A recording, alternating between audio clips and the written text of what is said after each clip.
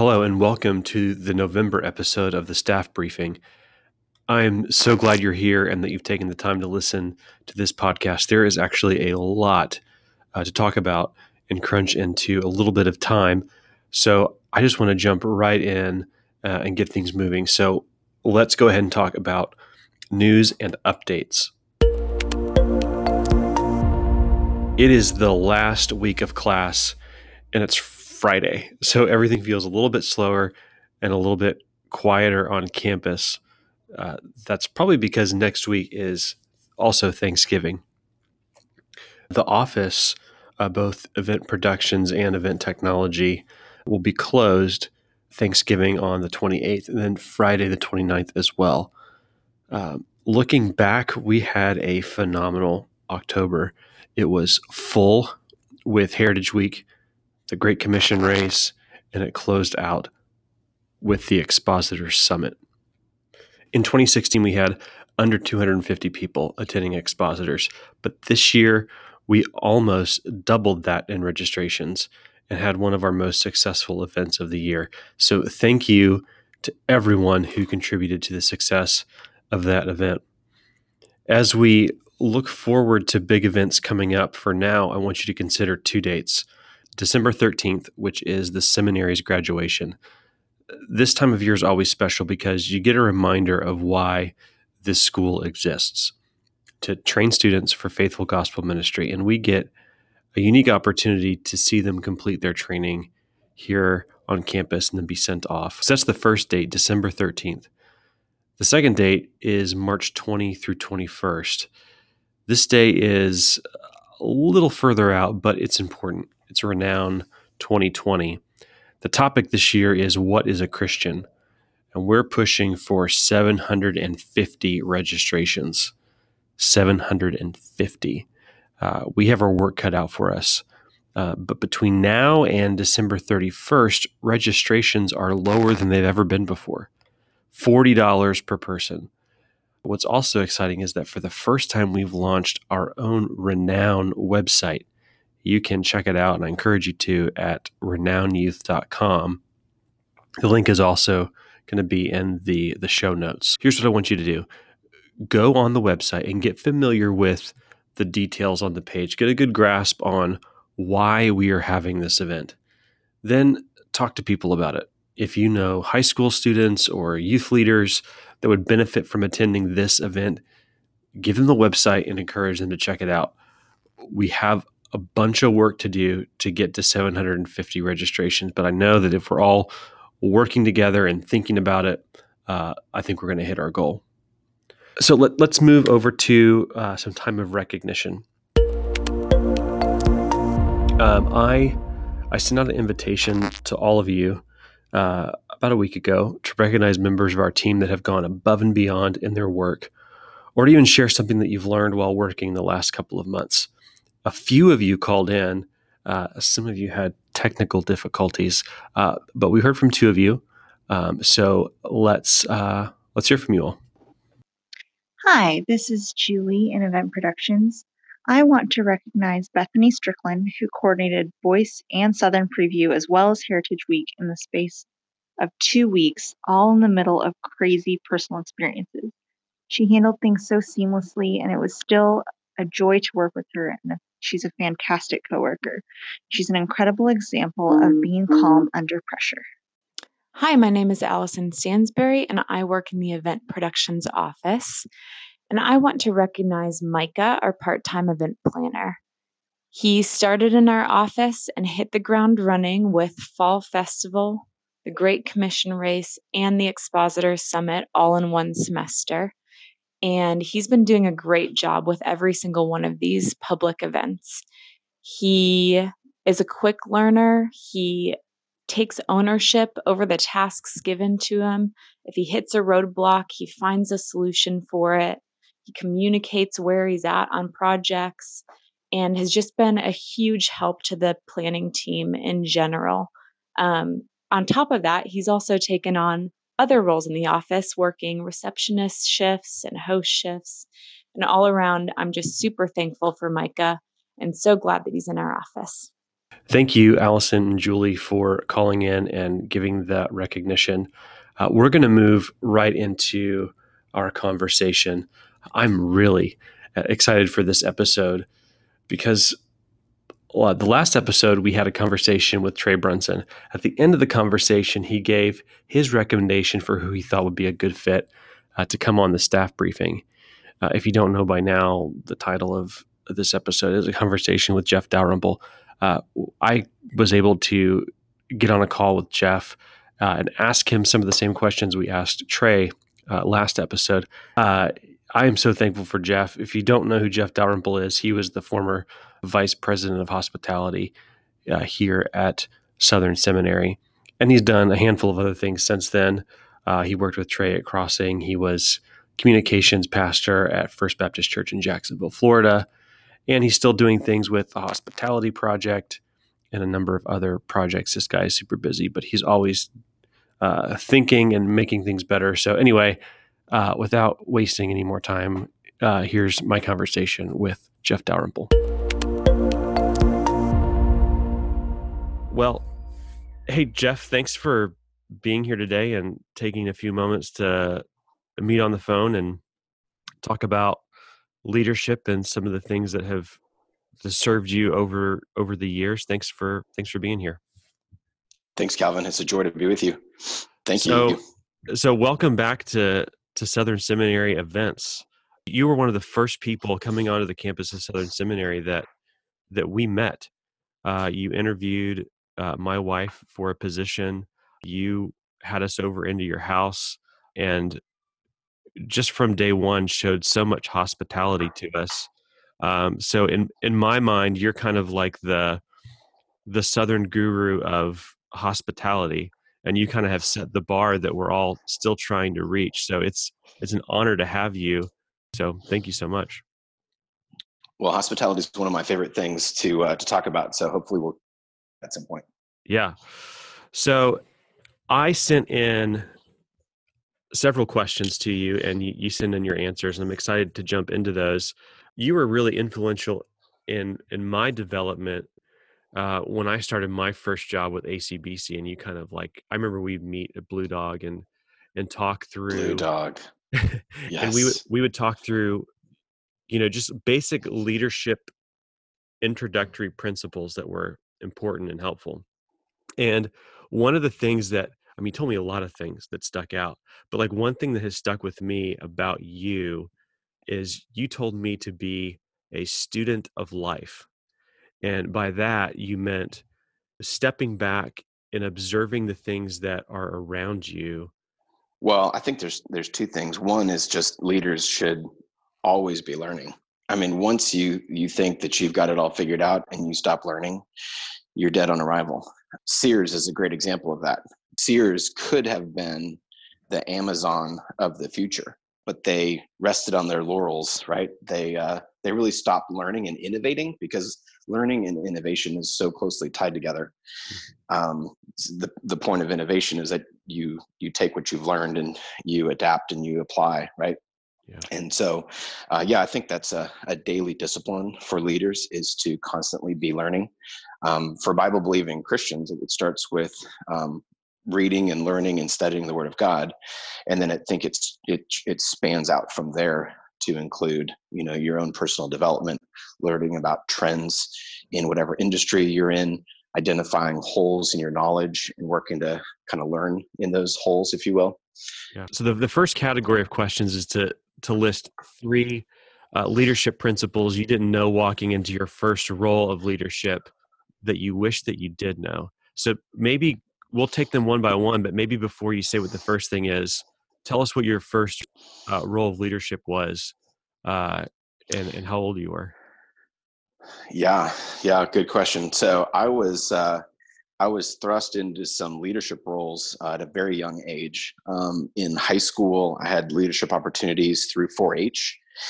So I was an officer in our 4-H club and held multiple positions, including treasurer and secretary and those types of things. And so I learned a ton through 4-H. I also learned through 4-H, I was a county all-star. If anyone who knows 4-H, that was actually a pretty big deal in LA County at the time. I didn't know that it was that big of a deal, but I learned tons through that. And we would go around speaking on leadership to other students. It was kind of a, they would kind of elevate some certain students to leadership roles to inspire and lead and train other students. So that was one of my first leadership opportunities. And then I was a manager at McDonald's. And I forget about it sometimes, but it actually shaped so much of who I am today, and a lot of leadership principles I learned through being a manager at McDonald's. So when I was 18, I was immediately promoted to a manager after successfully being a trainer at age 17. And so one of the things I learned at McDonald's is the importance of good systems and processes. And I had never even thought about it before. I mean, I was just a kid, right? And so I get into McDonald's, and the McDonald's environment that I was at is not what I've learned later on to be the stereotypical McDonald's. I was not in a corporate McDonald's store. I was in a franchise store, and the Schultz family, they weren't Christians. But in my hometown of Santa Clarita, they had just a passion for excellent leadership and management, and they wanted to be the very best McDonald's in the whole wide world. And so they led and inspired and motivated their staff to do just that. Now, there's plenty of McDonald's out there that don't deliver the same consistent service. But it really starts with that passion for excellence. And like I said, they weren't Christians, but I learned tons from them. And specifically about systems and processes, it's, both a good stewardship, but it's also a branding element. Branding meaning not just your logo and graphics, right?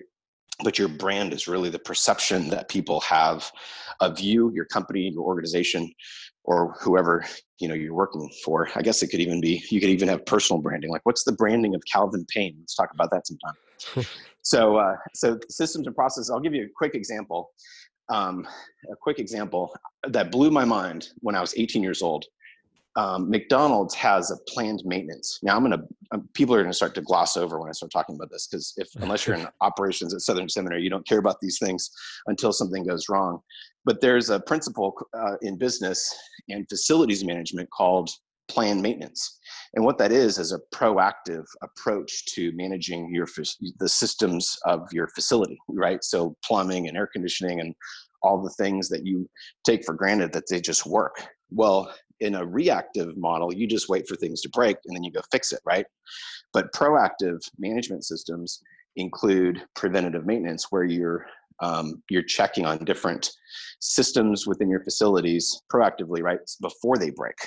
And you can actually save a lot of time and hassle and money if you're proactively managing and leading wherever you're at, but especially in facilities. So that's one of the first things I learned. In high school, this is something that could be taught a lot better, coming up with systems and processes, because you kind of walk into the workforce and you're kind of at the mercy of learning it yourself, because these things are kind of already in place, but they're not really, you're not told why and the benefit of them or the repercussions of not having good system and processes in place.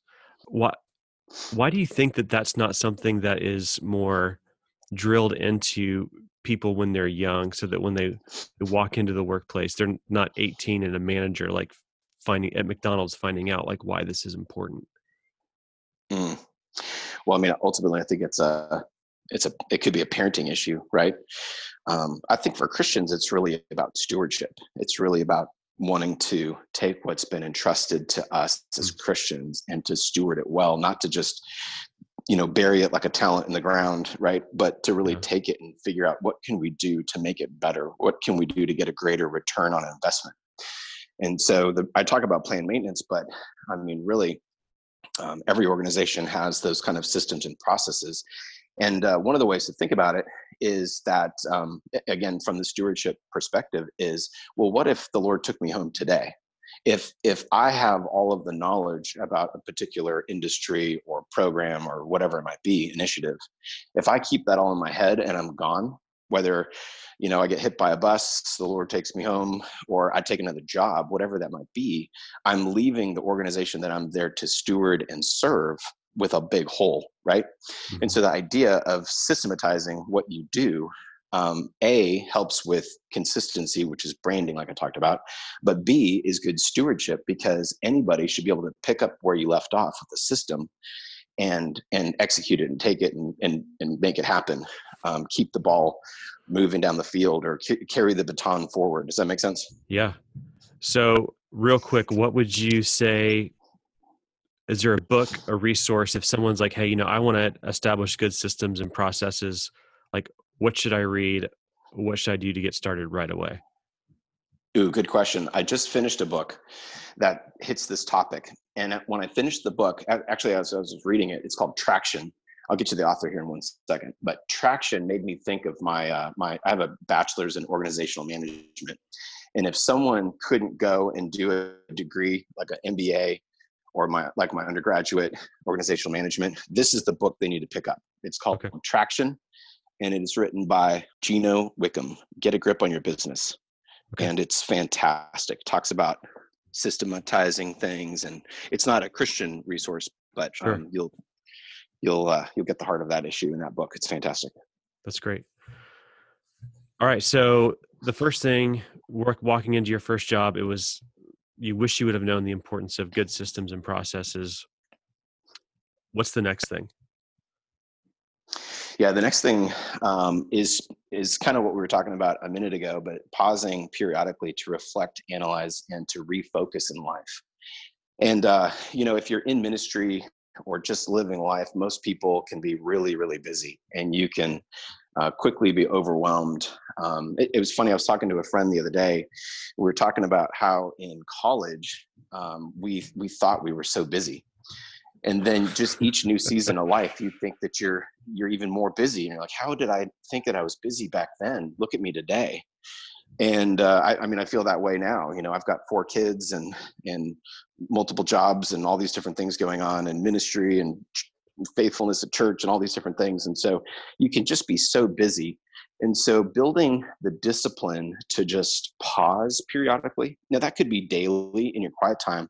But when I wrote this, I was really thinking about, a couple of times a year, once or twice a year, to go do what friends of mine call a personal retreat. And that personal retreat should actually have some order or structure to it. And the way mine look like, and I actually have Evernotes dedicated to this in journals because I've been doing it for a while, and it's actually time, as I'm talking about this, to go do it again. But what I do is I first get right with God, and I just reflect on the gospel and who I am in Christ. And I just start unpacking each category of my life, and I put them in order of priority. So very first is my relationship with God. Second is my relationship with my wife. And so I'm analyzing, okay, how's my marriage? How am I doing? Am I being a faithful husband? And I'm asking all of these questions around that topic. Am I being faithful? And often I'm realizing that there's areas to improve. And so what I do is I actually give myself a letter grade in each of these categories. I write out things that I'm doing well, and I write out, it's simple. I just write out 3 or 4 things that I need to do to improve between now and my next personal retreat. So then I work down my list. I talk about being a father to my 4 kids, and I think about my relationships with them and what I need to do to be a faithful father. I talk about church or ministry. What does that look like? That's noticeably separate from my God category, which is first, right? And then I talk about my career and my profession and how am I doing at what God has called me to do and where I'm working, and am I being faithful there? What am I doing good at, and what do I need to do to improve? I try to do that a couple times a year, and then I document all of that and reflect on the last notes to hopefully see progress. And you get this is also part of sanctification, right? Each of these categories is an opportunity to reflect where I'm growing in Christ-likeness. How long do you try to give yourself to do something like this? I know it's probably different for everyone, but yeah, different seasons, different times. Honestly, the hardest thing is to actually go and do it. because of the busyness. You're like on a treadmill. It's like when you're trying to jump off, you're like, oh my goodness, I just need to do it. Yeah. And so I think it just depends on the season of life. If you've got heavy lifting to do in one of these areas, then I would certainly dedicate more time. But start with a day. Just start with a day. Get away to a quiet spot. Turn off the electronics. Get away from people knocking on your door, and figure out, how to get right with God and get to work without interruptions. Do you try to like get out of town, or are you just posting yourself up at a spot for a day or two and then coming home at night and hanging out with your family, then going back and working on it the next day if it takes 2 days? Like how does that work? Yeah, it's looked different seasons of my life. I think I away sometime, because even in the drive to wherever you're going is a reflective time to just kind of disconnect and kind of clear your head of distractions. Because I talk about offices and emails and phone calls and all that kind of stuff, but there's also mental distractions that keep you from doing this sort of thing. So I think ideally going away, but my problem is that I over torque the personal retreat in my mind that actually prevents me from actually going. So I think the thing to remember is just make it happen. Just go do it. This is a whole other conversation, but one of the things that I developed for my personal retreat is when I was first figuring out what I wanted to do. Someone had challenged me to, this could be a little morbid, but basically to write your obituary. So it's kind of an interesting exercise that I don't hear too often, probably for good reason. But consider writing your obituary today, and then write your obituary of what you would want to be said of you. And you'll notice there might be a difference between those two things. And the difference between those two obituaries is often, in the space where you kind of go through and you analyze, I've got one life to live for Christ. So what am I doing to be faithful? And then I basically took that obituary, and I had written out about 15 different categories of my life of what I wanted to be known for. And that's actually the list that I go through to grade myself. So I personally would love to see those categories. I'd love to see like how you have that structured out, just personally. Glad to do it. Okay. So it's important to have good systems and processes in place. Pausing periodically to reflect, analyze, and refocus in life. What's the third thing that you wish that you knew walking into your first leadership role? Yeah, the importance of recruiting and retaining good staff. So you can hire good people, but if you don't create a culture where they're thriving and growing and improving, if you will, if they're stagnant, then they're probably going to leave you, right? And that's shouldn't be a matter of personal loyalty or anything like that, but really, again, stewardship that you. Honestly, I think if a lot of managers started calculating the cost of turnover, actually, I thought about this a lot at Southern Seminary because there was such heavy turnover with students. Yeah. But if you actually start putting a price tag on the turnover of staff, it's incredibly high. And so, not to be driven by those kind of metrics, but it's just an interesting note. So I believe that good managers and leaders want to create an environment where employees want to stay. I think fostering that intentionally, proactively, and not just letting it, be kind of the afterthought that it often is really good stewardship again.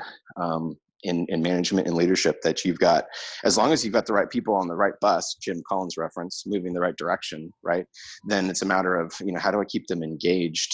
And what am I doing to not just make sure that they're happy in a worldly sense, but that they're content and they're really giving everything that they can to the mission of the organization.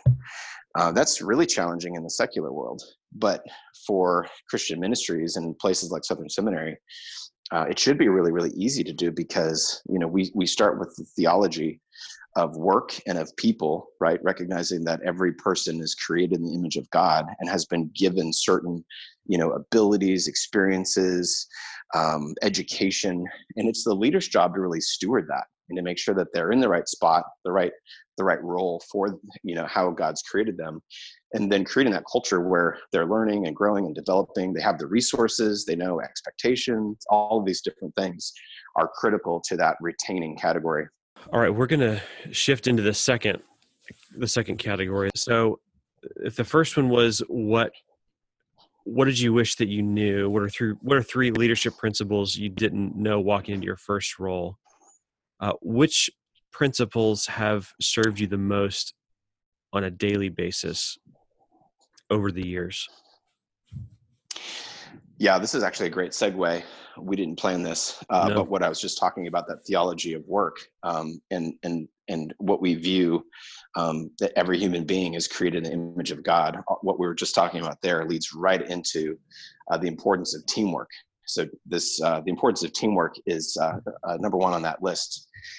And, there's a lot can be said about teamwork. I mean, everybody, loves the line, teamwork makes the dream work, all this kind of stuff is kind of goofy, right? But teamwork is really, really vital for accomplishing our mission. The moment we think that it's really all about me and that God's put me in this role and I'm the leader, I'm in charge, we're going to do what I want to do and not actually consider that other people may have, perspectives that are really, really helpful to the organization in accomplishing the mission. So in other words, humility is the number one ingredient for healthy teamwork. One of the best books on this is Team of Rivals by Goodwin on Abraham Lincoln.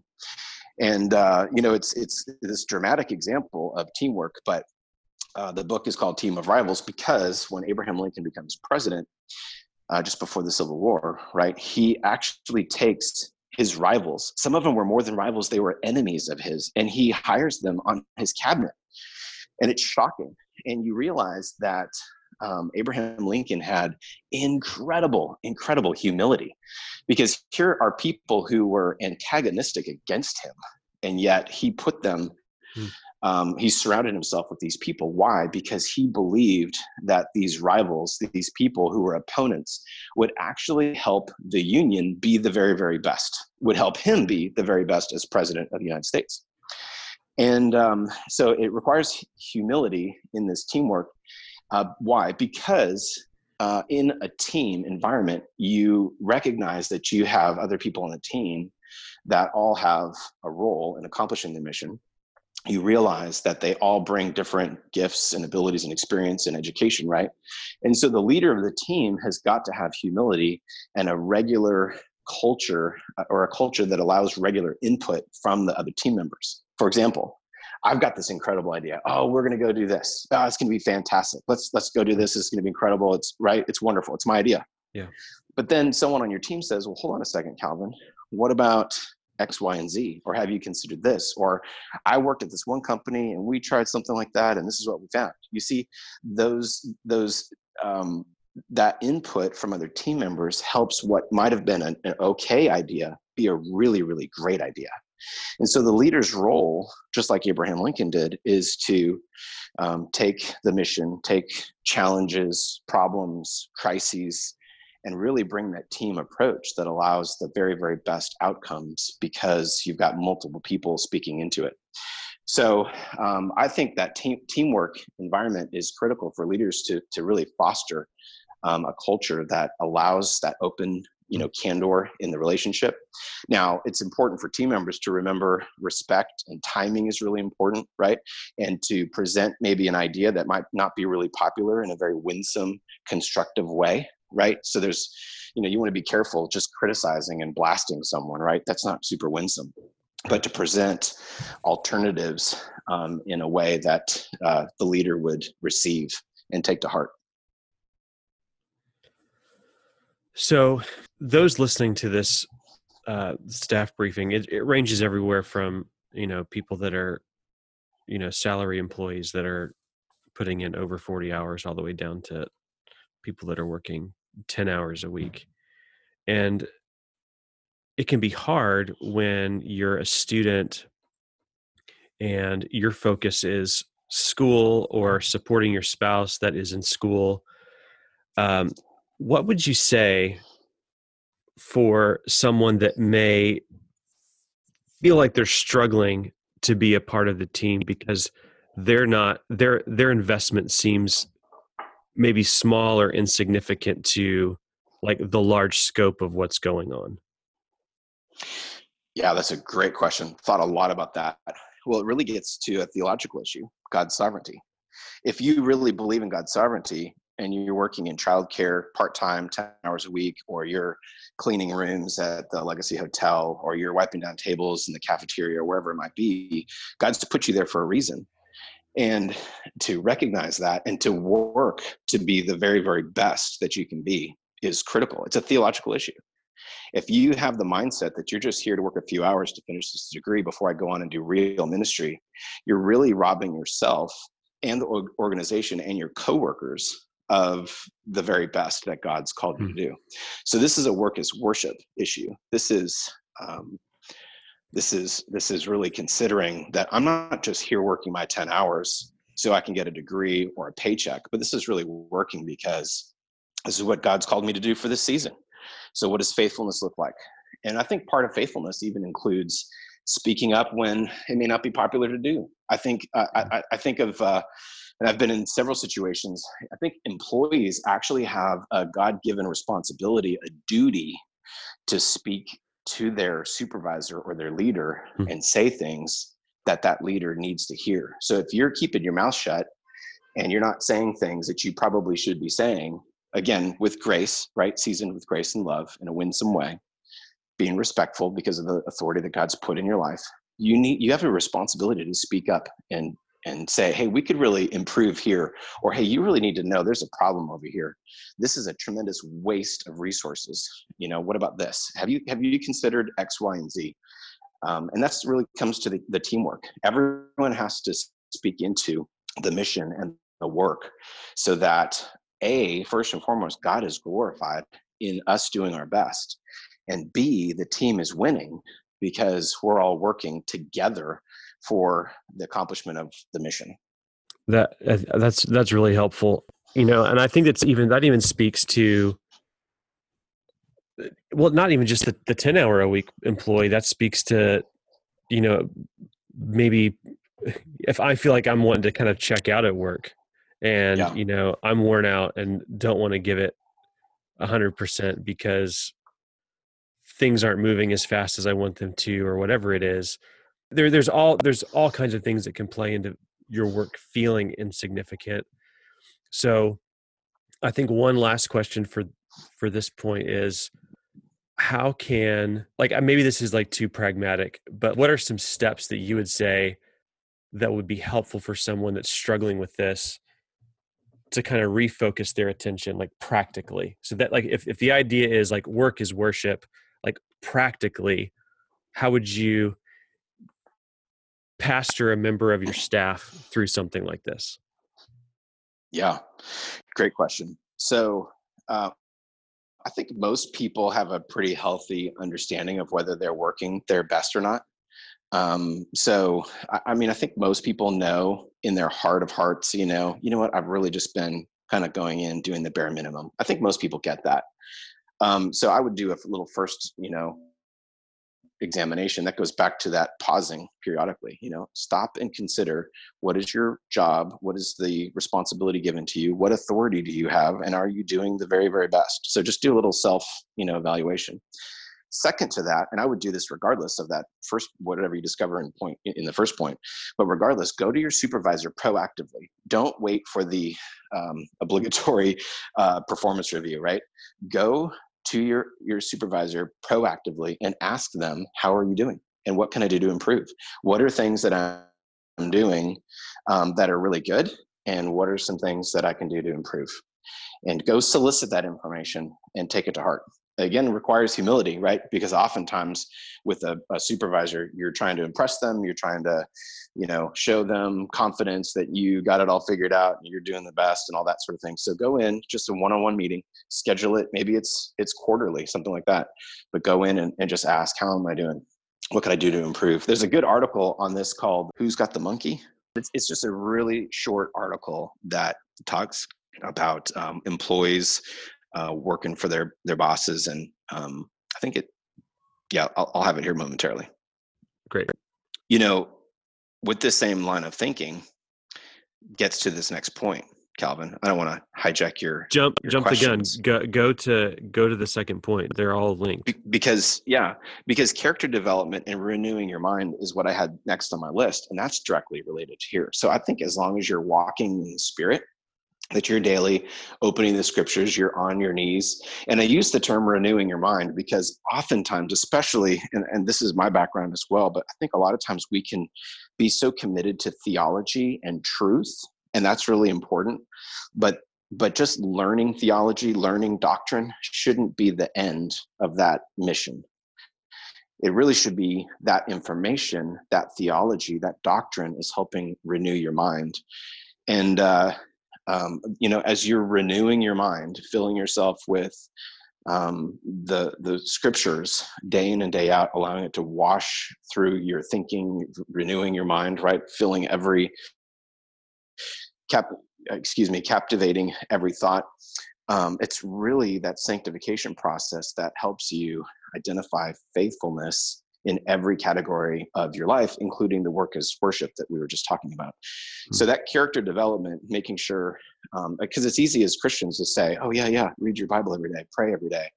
But I would just make that a point as a reminder to myself and all of us who are following Christ, like that is a daily discipline. Think of Don Whitney's book, Spiritual Disciplines of the Christian Life. Read that if you haven't. But just thinking through what that means to have the right Bible input, the right prayer life, the right discipleship. How are we growing in Christ? If you're just at Southern Seminary just to learn for learning's sake, then you're gonna be in a world of hurt. So that's my point there is just renewing your mind constantly, taking every thought captive and growing in Christ-likeness towards righteousness. That's one of the reasons why when we talk about the Trinity, the Holy Spirit is called the Holy Spirit because of his influential and critical work in our sanctification process. Remember that we've been saved and we're being saved, and that's the sanctification process that's happening in every Christian who's following Christ. And I just put that in there as a reminder to me and to all of our friends that that's so very important. And everything else flows from that. Remember when we were talking about the retreat? That personal retreat started with that relationship with God, and don't neglect that relationship with the Lord. Has massive implications. The danger is that we think, that real ministry is really, teaching and preaching and shepherding and counseling other people, right? That's why we're going to seminary. That's why we're doing these things. It's just so easy. And I would say even more strongly, it's a danger to think that that's real ministry. I think human beings are like sponges. I know I am. And so you could be wrung out, and a crisis might do that. Regular just leadership might wring you out. But what's going to come out when you're being wrung, right? And so you have to keep just constantly putting in so that you actually have something to give to other people. You actually have something to preach. You actually have something to teach. You actually have something to counsel, wisdom to counsel with. It all comes back to that renewing your mind, filling yourself with the scriptures. So it's so very important. When I was at Southern Seminary, we tried to champion this notion, and I trust that the leaders are still doing this today. But the very best thing that you can do, and I'm talking to every person who's listening, if you are a student or an employee at Southern Seminary, the very, very best thing you can do is to be in the scriptures and to be on your knees in prayer. That is the very best thing you can do for Southern Seminary. Okay. So finally, the last thing. Which we've actually already talked about. Yeah. So the first thing was importance of teamwork, then character development, renewing your mind. The third thing was the importance of candid input from people and the humility to heed. So let's take it on the flip side of things. What do you say to someone that is maybe has observation, but they're fearful to express what they are thinking or feeling because they either fearful for their job or fearful that their opinion won't matter? Yeah. Some of the best advice I ever received was the use of this term, help me understand. help me understand. Why? Because especially for young, fireballs full of energy, passion, I know exactly what needs to be done. It's easy to think that you know something with such certainty, and to come at something or come at an issue or come at your boss with this passion and this certainty. Does that make sense? And so when you frame up, so think of, oh my goodness, I can't believe this person did this, right? Realizing that there's always two sides of a story, recognizing with humility that there may be something that you don't know. And so really just kind of taking a deep breath and coming at an issue, a question, a problem, whatever it might be. Maybe it's a controversy or a conflict, and go to that person and say, help me understand. I saw so this and that, and you responded like this, and help me understand what was going on there, or why did you do this way? It's just so disarming. And so in relation to an employee-employer relationship, I would say, if you are absolutely confident in your mind that your boss did something wrong or they should have done something slightly different, to just kind of take a deep breath, go and have a conversation with them, help me understand. And I think the humility says that, the leader is often, first and foremost, the leader is in their role because God has them there. So let's trust leadership. Let's also trust that maybe the leader knows something that we don't know. Let's give people benefit of the doubt, right? This is 1 Corinthians 13. This is agape love that we're hoping, right? We're believing all things. And so I think just really giving people grace and the benefit of the doubt in a situation, and then just to go have a conversation in a very disarming, constructive, winsome sort of way. Hey, I was doing X, Y, and Z, and I think it could be improved if we did it like this. Would that be helpful, or am I missing something? You see, that's just such the leader's going to hear that and go, oh, they really want to help us improve. And most leaders will welcome that. Other leaders may say, you know what, I've got experience, and we used to do it that way, and we're doing it this way because of these reasons. And then you're better for it because you just learned of the why, right? The why that we do something, rather than just doing it the way we've always been doing it. So I just think that kind of approach with grace, humility, and that winsomeness, if that's a word, is really just the best place to start. But don't be silent. Speak up, but just do it in the right way. Well, Jeff, I am so thankful for you, and I'm thankful that you gave some of your time this morning to kind of talk through some of these things, and for investing in the event staff all the way from Florida. I think I want to end with one more question, and you can kind of take this however you want. So the last episode, I asked the final question, name someone that has been influential in their leadership development that would consider coming on and answering some of these questions. Yeah, so you're asking who would be another good candidate to kind of do a call like this to serve your staff. Yeah. Well, first of all, I think it just, asking just is that insatiable desire to learn and want to grow and explore, the curiosity, so I'd hope that you and your leadership team would foster that curiosity in all of your staff. That's what drove me to reach out to Lee Cockerell, and even since then we've met on a number of occasions. I'm really thankful for his example and his resources. There's a couple other people that I did something similar to. I'm fascinated by the Battle of Mogadishu. And I had heard this guy speak, who is, so this is the Black Hawk Down incident. And there was a Army Ranger named Danny McKnight.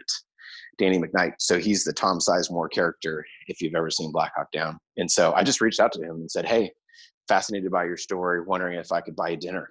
And so I'll never forget going and having dinner with him when he was in Louisville one point. So yeah, I just share that because that's just a curiosity. And I know people have done that with Dr. Mohler, even at the largest seminary in the world with his busy schedule. Some people just don't even think to just reach out and say, hey, can I invite you and Mrs. Mohler over for dinner and just get to know you, or take him out to dinner. So I just encourage that kind of learning and curiosity.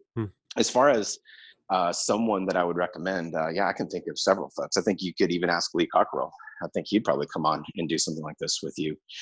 Dan Dumas would be a great resource. He's got such knowledge and information regarding Southern Seminary and his 10 years in leadership there, that would be really helpful. Jimmy Scroggins is someone I just saw down here in Florida at the Florida Baptist Convention, and he spoke at the Southern Seminary breakfast, and I think he would be a great person to invite on. So those are a couple of names for you to think through. That's super helpful, and those are great names, and you've given us some people to work with. So Jeff, once again, thank you so much for giving your time today and for Thanks, Calvin. Being here. Joy. Sometime let's talk about hospitality some more, because we really didn't touch on that much today. Well, we'll have another time. If you're open to do this again, we'll come back and we'll tackle the subject of hospitality. Sounds great. All right. Thanks, you, Jeff. Thanks, everybody. Well, I hope that this conversation was helpful for you. I really enjoyed talking with him. As we close the staff briefing, I just want to say how thankful I am for each one of you for the work that you do. This office, I was just talking about this the other day. I truly believe that this office is the best office on campus. The way that we work together, the attitudes, the work, everything, it's an incredible office, an incredible honor to work with each one of you. I'm thankful for 2019 and for everything that we've accomplished. I hope that you all have a wonderful weekend and wonderful time with Thanksgiving next week. Until next time, thanks for listening to the staff briefing.